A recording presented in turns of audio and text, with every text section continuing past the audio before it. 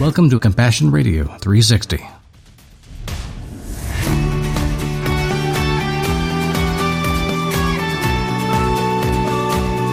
morning, honey. It's time for Compassion Radio's 360 program. Today's article we're going to highlight and the scriptures that go with it are going to be really an interesting look into something that is desperately needed and is often done very poorly. Would you care to introduce the article for us? Absolutely. I have been following this young man for quite some time, and I was thrilled when you actually sent me this article that you read about him. June Park is a chaplain in a hospital in Tampa, Florida. We will all come to this place where we face a desperate loss, a grief of losing someone that we love. We need so much to have people like this young man with us during that journey. Hospice workers, chaplaincy, all of these people who do this kind of work are some special kind of people. And they're facing life-threatening things every day. They have plenty of experience up close. So we respect people like this. They're going to bear a lot of grief that they didn't have to take up.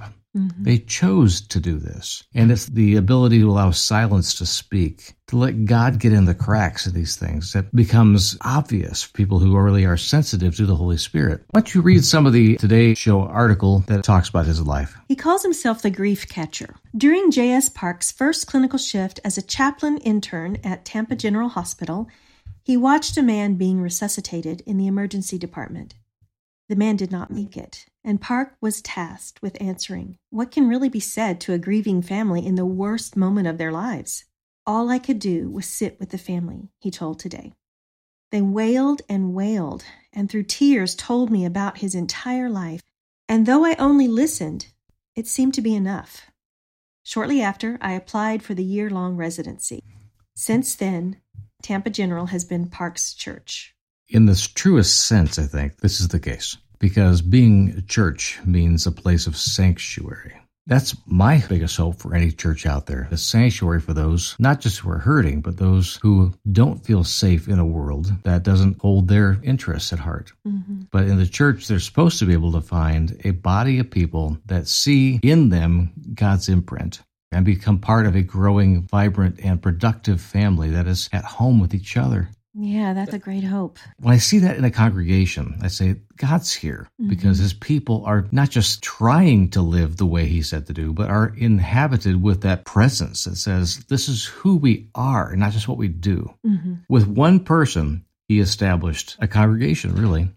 He was going to be the first out of the gate to say, this is the kind of place that I want to be. Well, he goes on to say he sees all kinds of trauma that come in. Yeah. It's a trauma 1 level emergency department. Helicopters coming in all day long. Yeah, that's the highest level of trauma.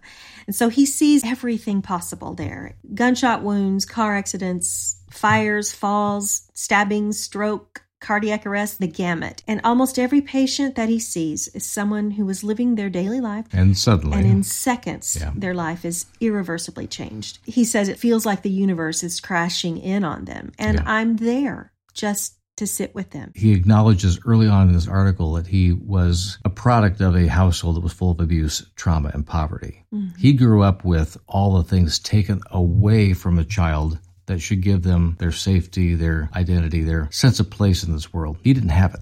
Mm-hmm.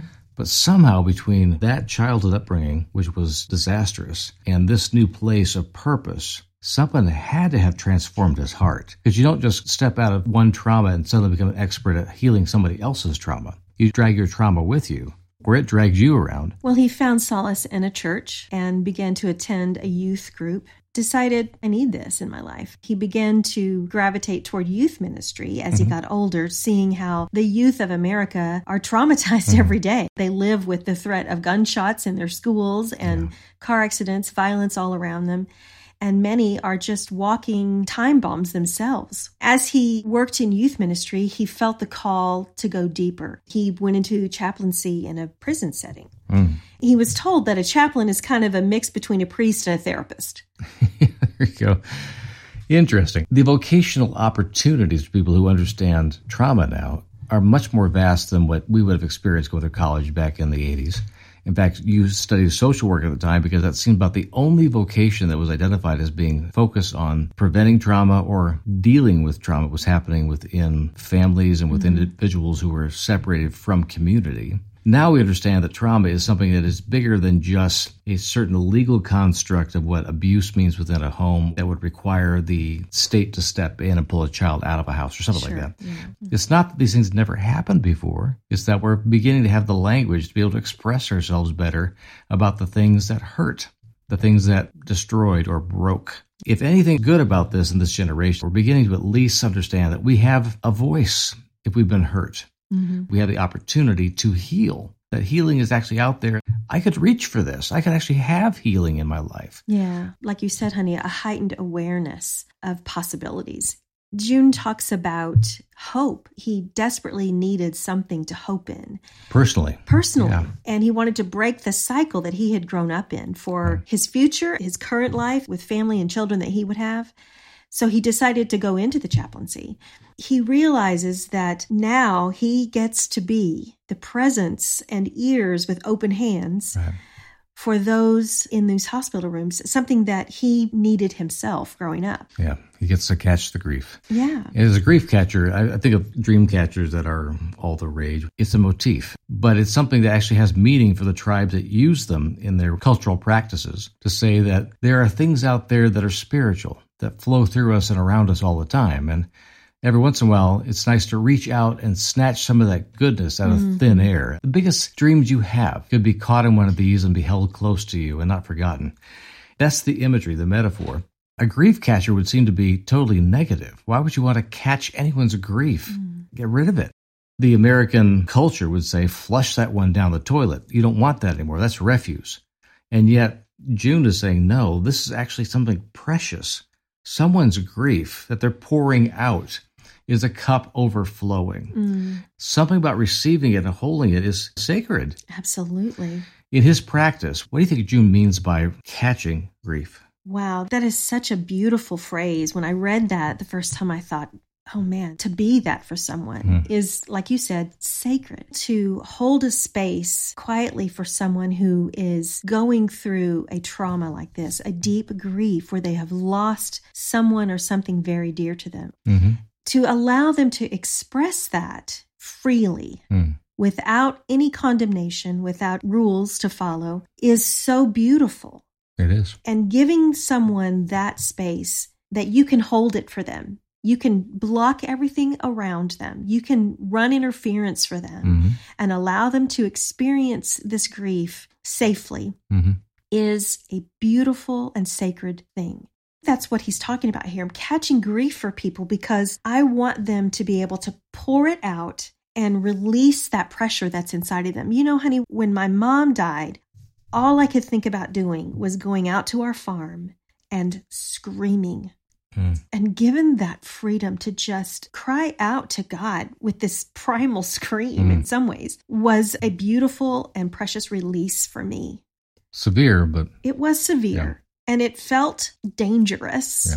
But because of the love that I felt surrounded me by you and our children and other people that cared for us, I was safe to do it. And it was healing for me. What June is doing is giving people that opportunity to release that pressure that's inside of them, to release that anxiety, that deep passion, maybe, is life-giving. Yeah. By taking something from. We're not taking it away. It's not like we're catching someone's grief and disposing of it. We're actually allowing it to land somewhere in our hearts so that somehow what is given to us can be transformed into something that's going to be valuable to both of you. Now, there's plenty of people I've met in my life that seem to be instinctively more empathetic than others. Right. Their personality is more akin to being able to hear the emotional heartbeat of somebody or read the room well. Other people seem to be tone deaf to the needs around them or the people that they're with. And there's very little of the abiding with or sitting in or whatever.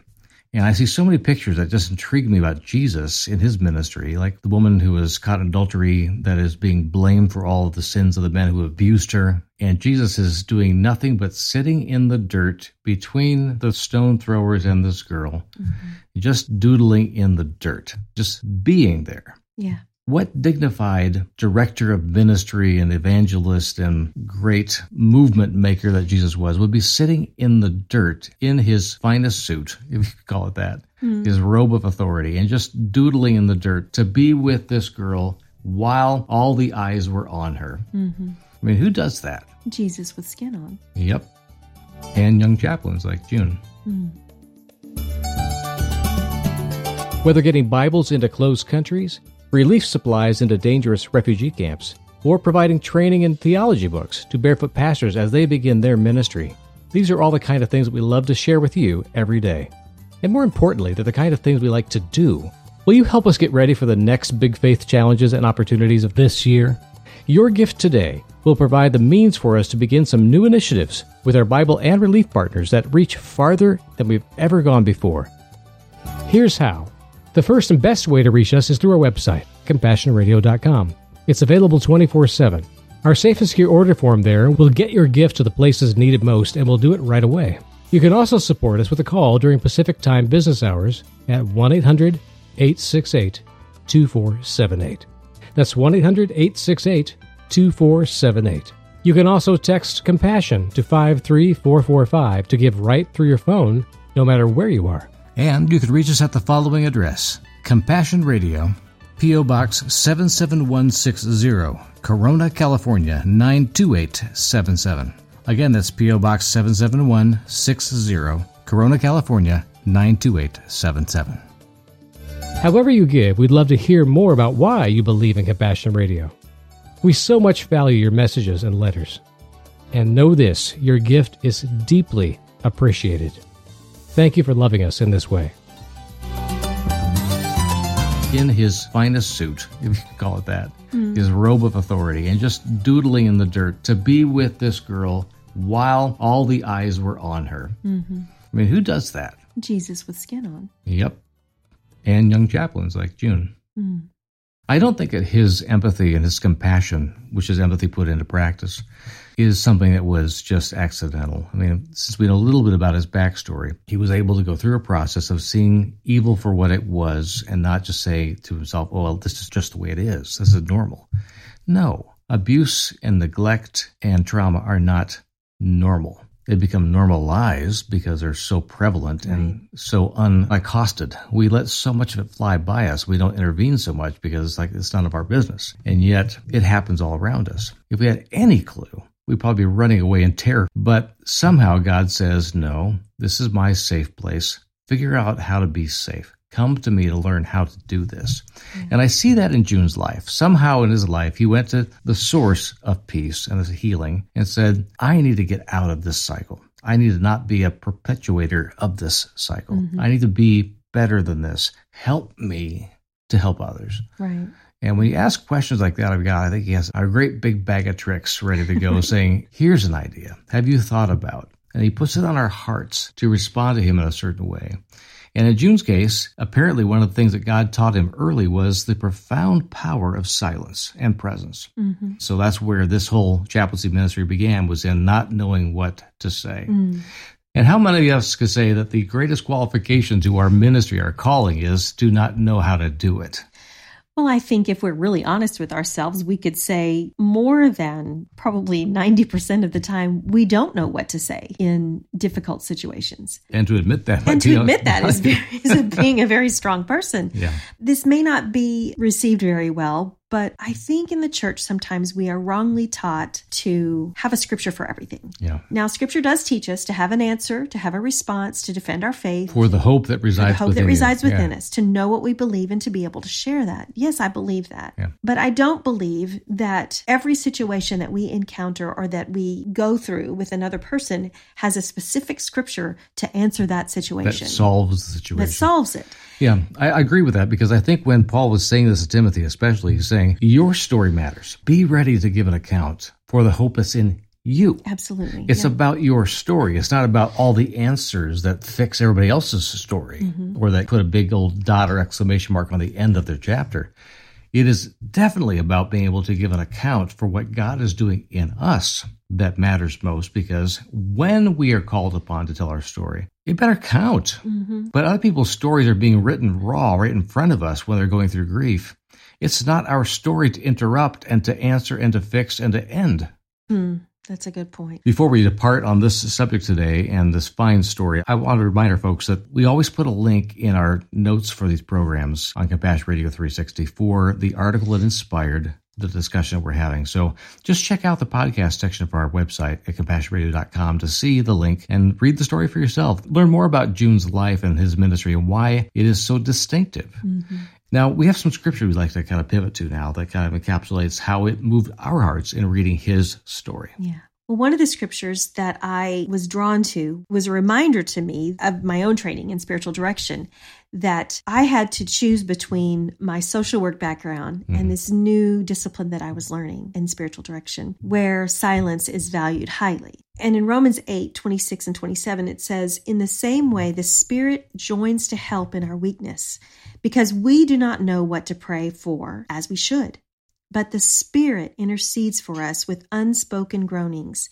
And he who searches the heart knows the Spirit's mindset, because he intercedes for the saints according to the will of God." Now, as I sit with people in direction, oftentimes they're not really looking for my answer. Correct. In fact, they're never looking for my answer. Yeah.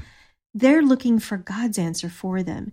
And so as we both listen to the Holy Spirit, we ask the Holy Spirit to give us insight and wisdom. Yeah. And knowing this verse says to me, Holy Spirit's going to go before the Father himself and plead our case and ask the Father to give us wisdom and insight. Now, James tells us that God gives wisdom to us freely when we ask for it. Discernment, discretion, understanding, depth of knowledge, all that stuff's wrapped up in that word. James promises us the Holy Spirit will give us everything we need if we just ask. Right.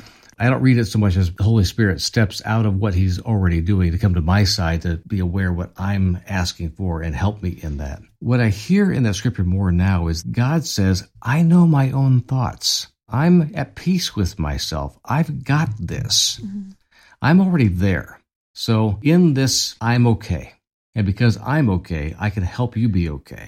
And he'll enter in with us. He's inviting us to come to him and be in him and abide with him where he already is at peace. Oh, yeah. Yeah, that's great. It's all the Holy Spirit's work. I believe that June Parks would agree with us on that, saying that this is the work of the Holy Spirit. This is being literally, like we talk about all the time on Compassion Radio, the hands and feet of Jesus. And the ears now. And the ears. And the safety.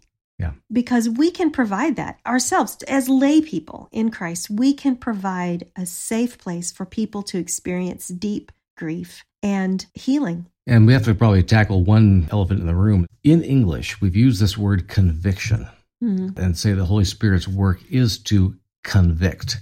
Now, in its antiquated form, the idea was for those who were in Christ, it was to move us to pursue him. Having a conviction about something, a thing that was positive. It was not about accusations. And when it's used in common English today, it sounds like the Holy Spirit's job is to hammer us to death until we relent. It has nothing to do with that. The Holy Spirit, for those who are already in him and he in them, is about the invitation, the drawing in, saying, you're safe here. Come closer. Not because I have to put my finger in your face, but because you're not close enough for me to hug yet. I mean, it's like that. Yeah. It does say that the Holy Spirit reminds the world of its sin by simply saying, do you not see this around you? Do you not see it in you? Even then, the idea of the Holy Spirit convicting the world of its sin outside of him has nothing to do with scaring them off or saying, go to hell. It's not saying that ever.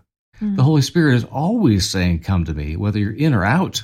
Yeah. We get this impression that the Holy Spirit is the judgment arm of the trio. He's the one that's the hatchet man for the Father, so he can keep his hands clean, and Jesus is the nice guy that tries to make the bridge. All of them are one. The idea of conviction, I think, has to be kind of challenged in our language because it does not mean the negativity, the attention to failure that we see in our language. Well, Paul tells us in Romans that the riches of his kindness toward us are intended to lead us to run from sin. Yeah. To lead us away from sin. Which is repentance. Yeah. Repentance is not perfecting your behavior. It is simply run away from scary situations and come to someplace that's safe. Another one of the scriptures we looked at was in 2 Corinthians 1, 3, and 4. The voice, it reads like this. All praise goes to God, Father of our Lord Jesus, the Anointed One. He is the Father of compassion, the God of all comfort. He consoles us as we endure the pain and hardship of life, so that we may draw from his comfort and share it with others in their own struggles.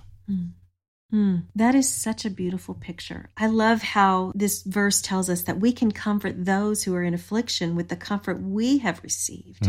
This tells me also, on the flip side of things, that we need to allow comfort to come into our own lives through others. We are comforted and blessed when we allow other people to hold safe space for us. Yeah.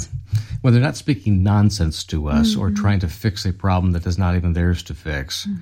When they're not trying to fix us in our grief.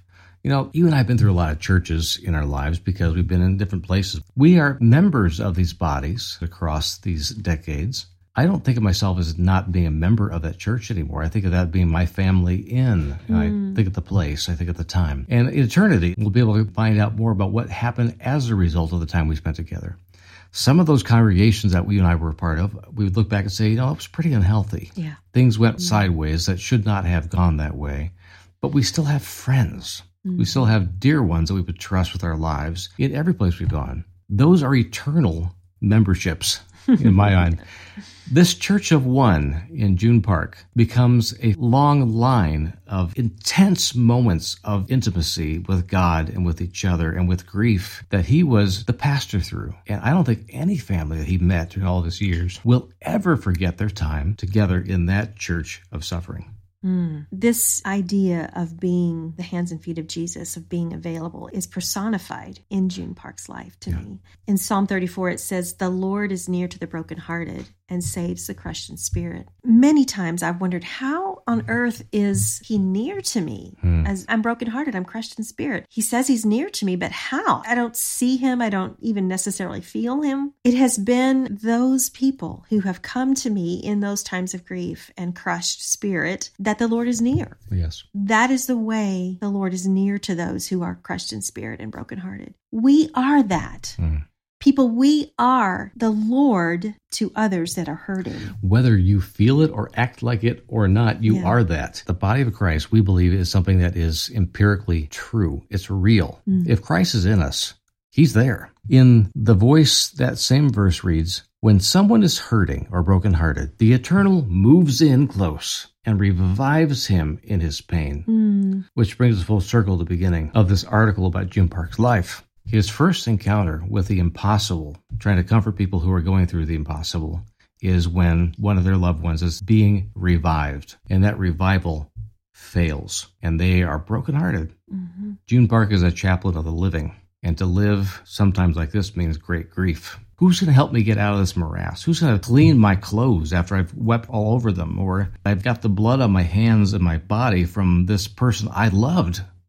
Who cleans that mess? It is moments like that where we can make a direct connection to the memorial that we celebrate called communion or the Eucharist. That we literally say to God, may your body and your blood become us. That your death would put to death our death. And by the body and blood of your precious Son, Jesus Christ, we might have life. When you see a chaplain, a grief catcher like June Park, obviously living within the covering of the body and blood of Jesus Christ, the power of that office, that ministry they have is undeniable. God is calling more of us to this, not less. God has called us all to so much more than we can imagine or hope for. And as frightening as it might be to think about sitting with someone in their grief or their trauma, it truly is a holy and sacred place to be. And one that we are all called to. Because we're not the one that has to understand or fix it all. We have to let go and let God, but we can't do that unless we're there. And it's truly okay not to have words. Yes. We've said it before with our ministry as we travel the world. We walk into places where there are absolutely no words or language that we have in our hearts to even understand what's going on in front of us. And yet God's put us there. We simply call it literally the ministry of showing up. And on that note, we end this week's Compassion Radio 360. Our heart and passion would be that from your heart, God would draw you to show up. It is not for us to define that for you or tell you what to do. But we want to extend that invitation. If God's moving on your heart or you're going through grief right now, and maybe you haven't had anyone stand with you or pray for you, whatever, that's the least we could do. So if you want to let us know about some need or some story that's happened in your life, write us at Compassion Radio. We got the feedback form, and my email address is bramfloria@compassionradio.com. We'd love to hear from you. On that note, we wish you God's best and his comfort this weekend. On Monday, we'll pick it up with our next episode of Compassion Radio's Chasing the Word in the book of Psalm 51. Thanks for joining us. Whether getting Bibles into closed countries, relief supplies into dangerous refugee camps, or providing training in theology books to barefoot pastors as they begin their ministry, these are all the kind of things that we love to share with you every day. And more importantly, they're the kind of things we like to do. So call us today at 1-800-868-2478. And note our new mailing address, which is P.O. Box 77160, Corona, California, 92877. Again, that's Box 77160, Corona, California, 92877. Or give online at CompassionRadio.com. We need you, friend, so contact us today.